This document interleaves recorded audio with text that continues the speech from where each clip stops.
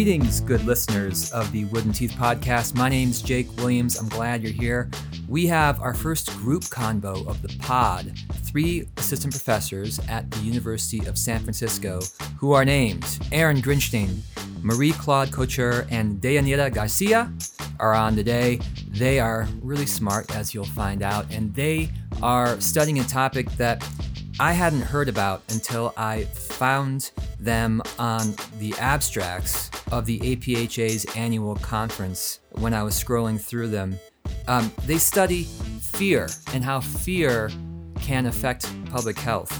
I thought it was important to cover this topic right now because a lot of people are afraid these days for both perhaps legitimate and illegitimate reasons. I think, for example, the threats to our democracy are serious and have people worried, and I suspect that has an impact on people's mental health.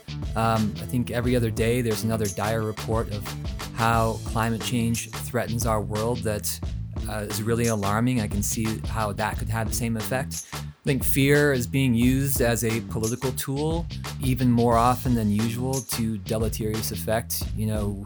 We hear about how we should be fearful of immigrants to this country, or how people who look different than us are getting power, and that is somehow a threat to us, and that has, I think, effects both on our politics as well as our public health. Surprisingly, this issue hasn't really been studied before, as you'll find out in our conversation, at least not through a public health lens. So this is all very nascent and new, and we'll share some links to this research on our website, which is woodenteethshow.com.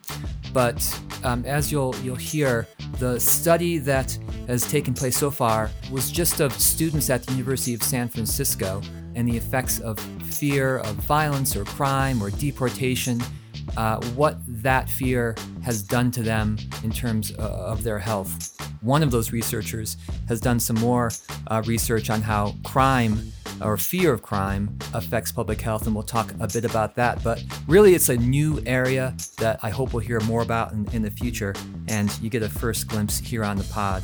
So without further ado, let's go out to San Diego, where I had this conversation at the APHA annual conference.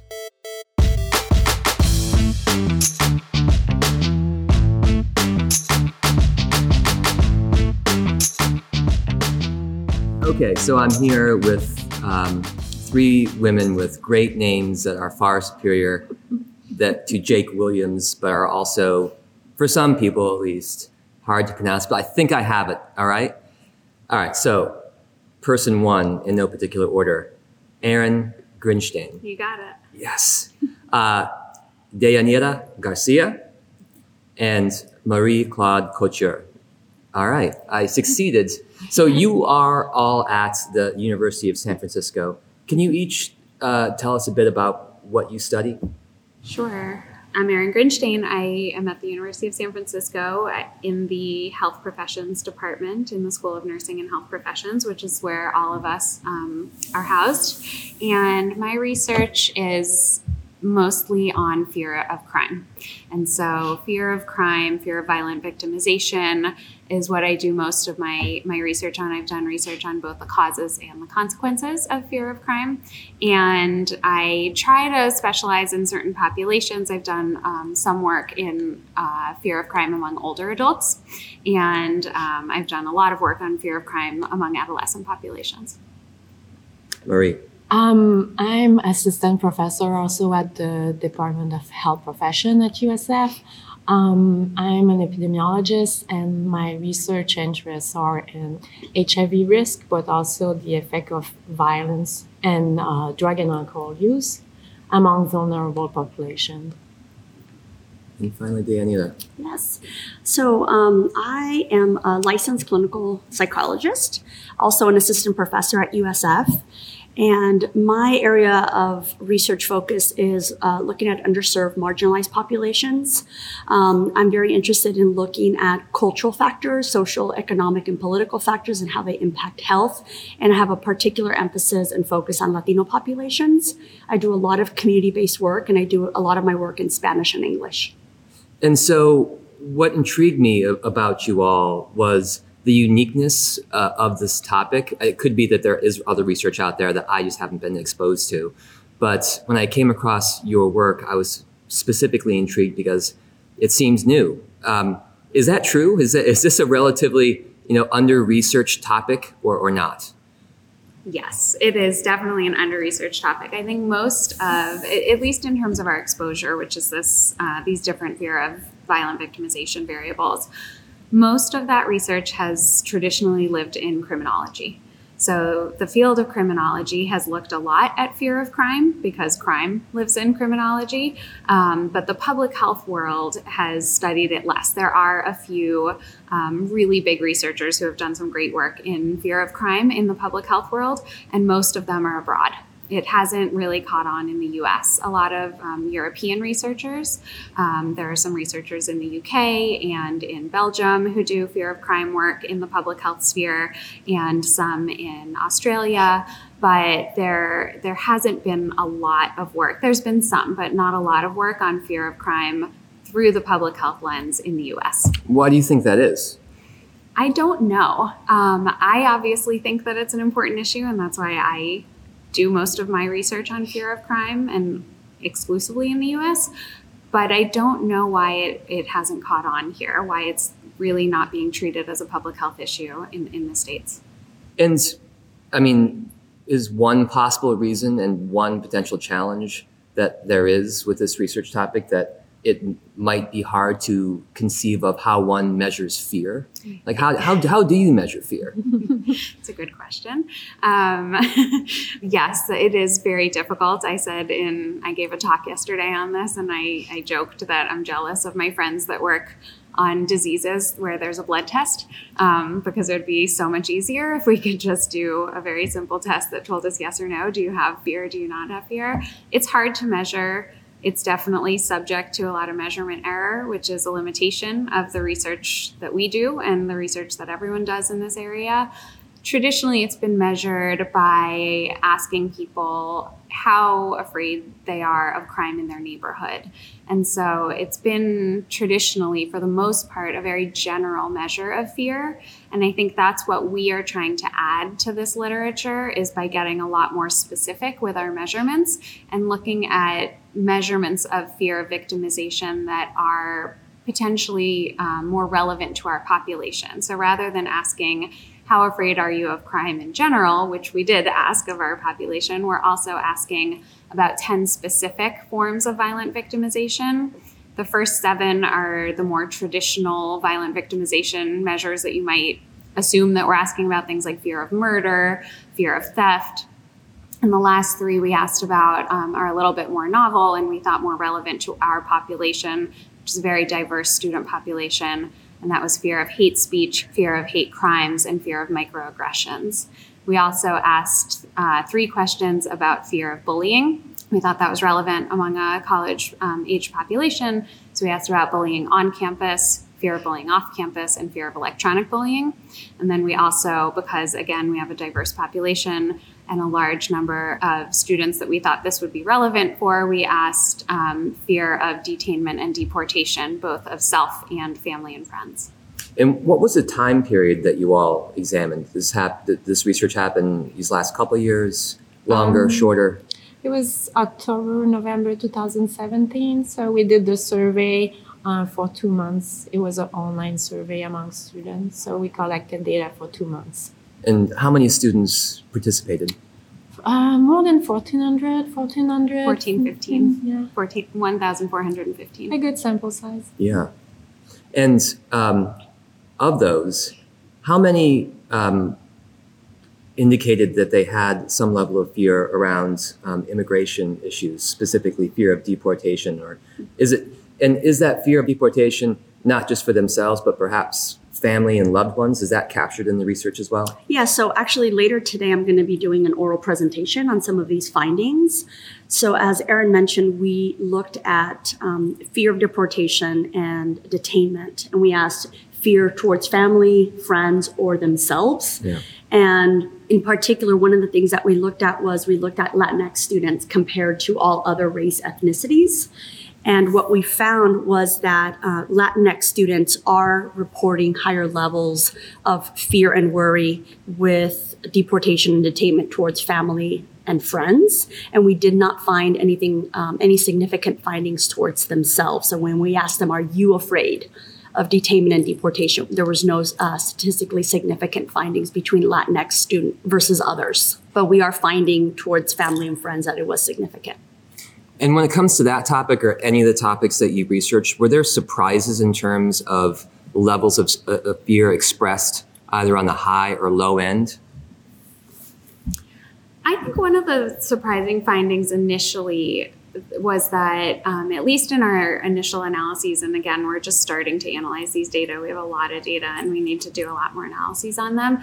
But at least initially, we found fewer significant differences in electronic bullying. So it seems like electronic bullying, in the talk I gave yesterday, comparing students of color with white students, there were no significant differences in electronic bullying.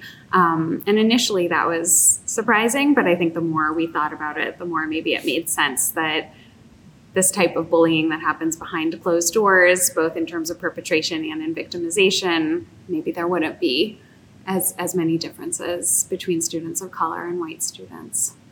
And did respondents both give you information about whether they were fearful or not, in addition to reporting on how that fear manifested itself in their own lives in terms of effects? Or is that research that is really conducted separately?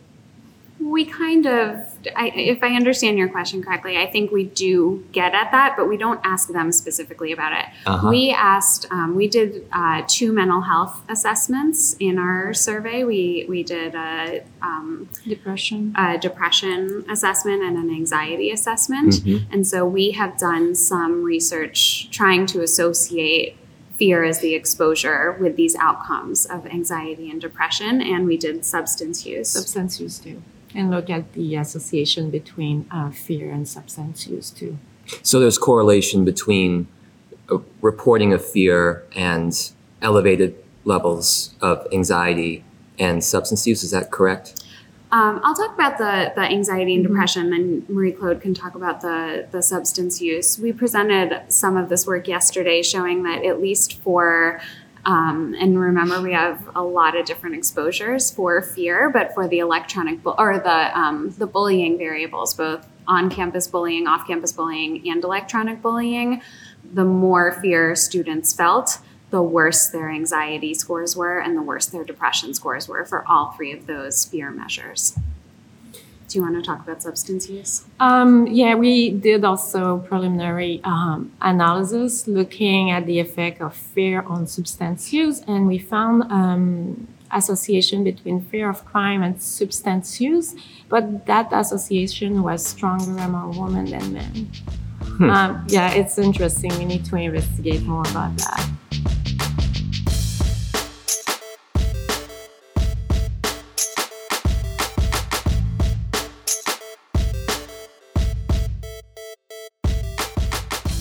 So what's the next step? Is there a next step in your research? We hope so. Yeah. What do you want to tackle? I think several things. One thing is we would like to look at fear over time, do a longitudinal study to look at fear over time, if there's a change over time also. Mm-hmm. So that would be something we'd like to do. Our particular study that we're talking about today took place on a university campus. Mm-hmm. Right. And we would like to bring that either to other campuses nationwide and really look at fear and the way that we looked at it within our population, but also to community samples, because there might be differences there that we haven't uncovered. Another thing we're talking yesterday is try to understand how fear happens, when and where exactly, mm-hmm. To investigate more about that. And, I feel like you guys are exploring a new frontier of public health, if you will. And is there beyond this specific topic, are there other topics that you are looking to, breach beyond fear? I feel like, I think that this topic kind of really fits our time. I think a lot of people are fearful about what's going on right now. I have people in my own life who I know are fearful, and I know, at least anecdotally, that they have had negative mental health effects as a result. What else? Is there something unique about this time that we're in that has led to questions in your heads about what else we need to look at? I think that, I've been studying fear for a long time, so it's not that this era has prompted me to look at fear. Fear has always been, I would say maybe since like 2006, 2008, that's when I started looking at fear. So I've been looking at fear for, let's say, 10 years or so. I do think that there are always going to be changing reasons that people feel fear. I don't know why. I showed some data yesterday showing that, since 1980, crime rates have been decreasing steadily, but fear has stayed the same. So there always seem to be reasons that we're not doing a good job communicating actual risk to people, and people are afraid. I think that we need to keep looking at fear right now and trying to figure out what is making people afraid. And we need to do that by doing good research on the topic. So I think that your question is apt. And I would say that it's also relevant for any times. We need to figure out why people are afraid. I find your research particularly interesting because, fear has always been invoked for political purposes from the beginning of politics, really. But there seems to be a particular weaponization of it going on right now in America. Fear of the caravan that's, 800 miles away full of starving, unarmed people. Fear of people who don't look like you having power instead of you. And how did that play, if at all, into your decision and approach on this research? I don't know that I can speak to that directly, but what I can say is that given our research, what we're finding is that because we have a large enough sample that we were able to look at some of these group differences. So we were able to, for example, look at Latinx students compared to other students, LGBTQ students compared to other students. So our data is giving us the ability to look at, group differences that we probably wouldn't otherwise given sample sizes. And I think that that's one of the strengths of our data. I think the other thing that our data is doing quite well is kind of stopping us and telling us that we should look at this. So I think, we need to spend a lot more time looking at our own data set and really examining some of the important differences that we're going to be finding in our data. I'd be interested to see if political scientists are doing fear research on some of these topics that you're bringing up to see if what effect that does have on people's fear, and if the fear-based, politics are what specifically is working to affect people's fear. I think that I would assume that there are some political scientists doing this work, but I haven't looked at that research. Yeah, what about the difference between legitimate fear and illegitimate fear? And what I mean by that is, I've seen other research that indicates that people are afraid, perhaps irrationally, of things that are extremely unlikely to occur because of things. Yeah. And I guess plane crashes, right? Like, I admit I have anxiety. I fly all the time, and I have anxiety on planes. The consequences are bad. Right. You know that if it happens, the consequences aren't going to be good, right? Right. So, or Islamic terrorism. The chance of you being a victim here in the United States of Islamic terrorism are immensely small, but have occupied an outsized portion of our political dialogue at the expense of other more legitimate fears.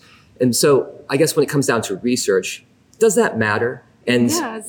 Go ahead. No, but I feel from a public health perspective, I don't think there's a difference between irrational and rational fear, because the effect will be the same on your physical and mental health. Yes. I mean, so some amount of fear is protective, right? The fear is a really complicated topic, I think, in terms of public health, because we want people to be afraid of the right things, right? Fear keeps us from doing things that are really dangerous, and fear keeps us from, jumping off of a building because you're going to get hurt. that is a protective fear. That's a fear that actually works in your favor.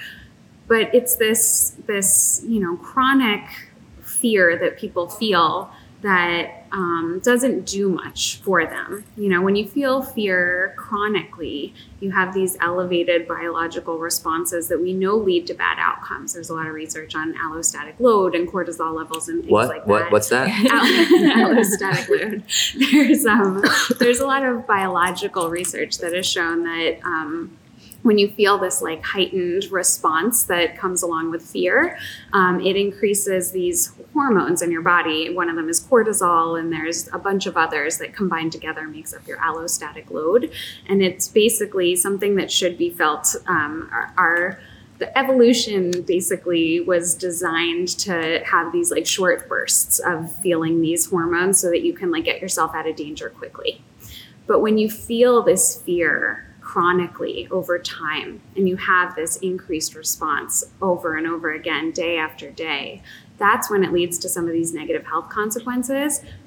Maybe there's an association with mental health as well, but we know that physically there are really bad outcomes when you feel this type of fear over and over and over all the time. So I think we want people to feel a little bit afraid in short bursts to keep themselves protected from things. But we don't want people to feel this fear over long periods of time because it's really damaging, both physically and mentally. So I think you're right that we do need to reduce the amount of fear that people feel, whether, it's because of something completely irrational, like you were mentioning, or something that maybe a little bit more rational, but we don't want people to feel it all the time. Chronic fear. Yeah. Okay, so you guys are studying the presence of fear, the effects of that fear. So what's the public health intervention to short circuit said fear? That is a great question. Yeah, we've been discussing about different ideas. I think there's, one, we need to start by talking about it. Mm-hmm. This is not something, as you started the interview, this is not something that even the public health community is really taking seriously as a public health issue. We know that crime rates are decreasing. We know that people are still just as afraid of violent victimization as they were when crime rates were much higher.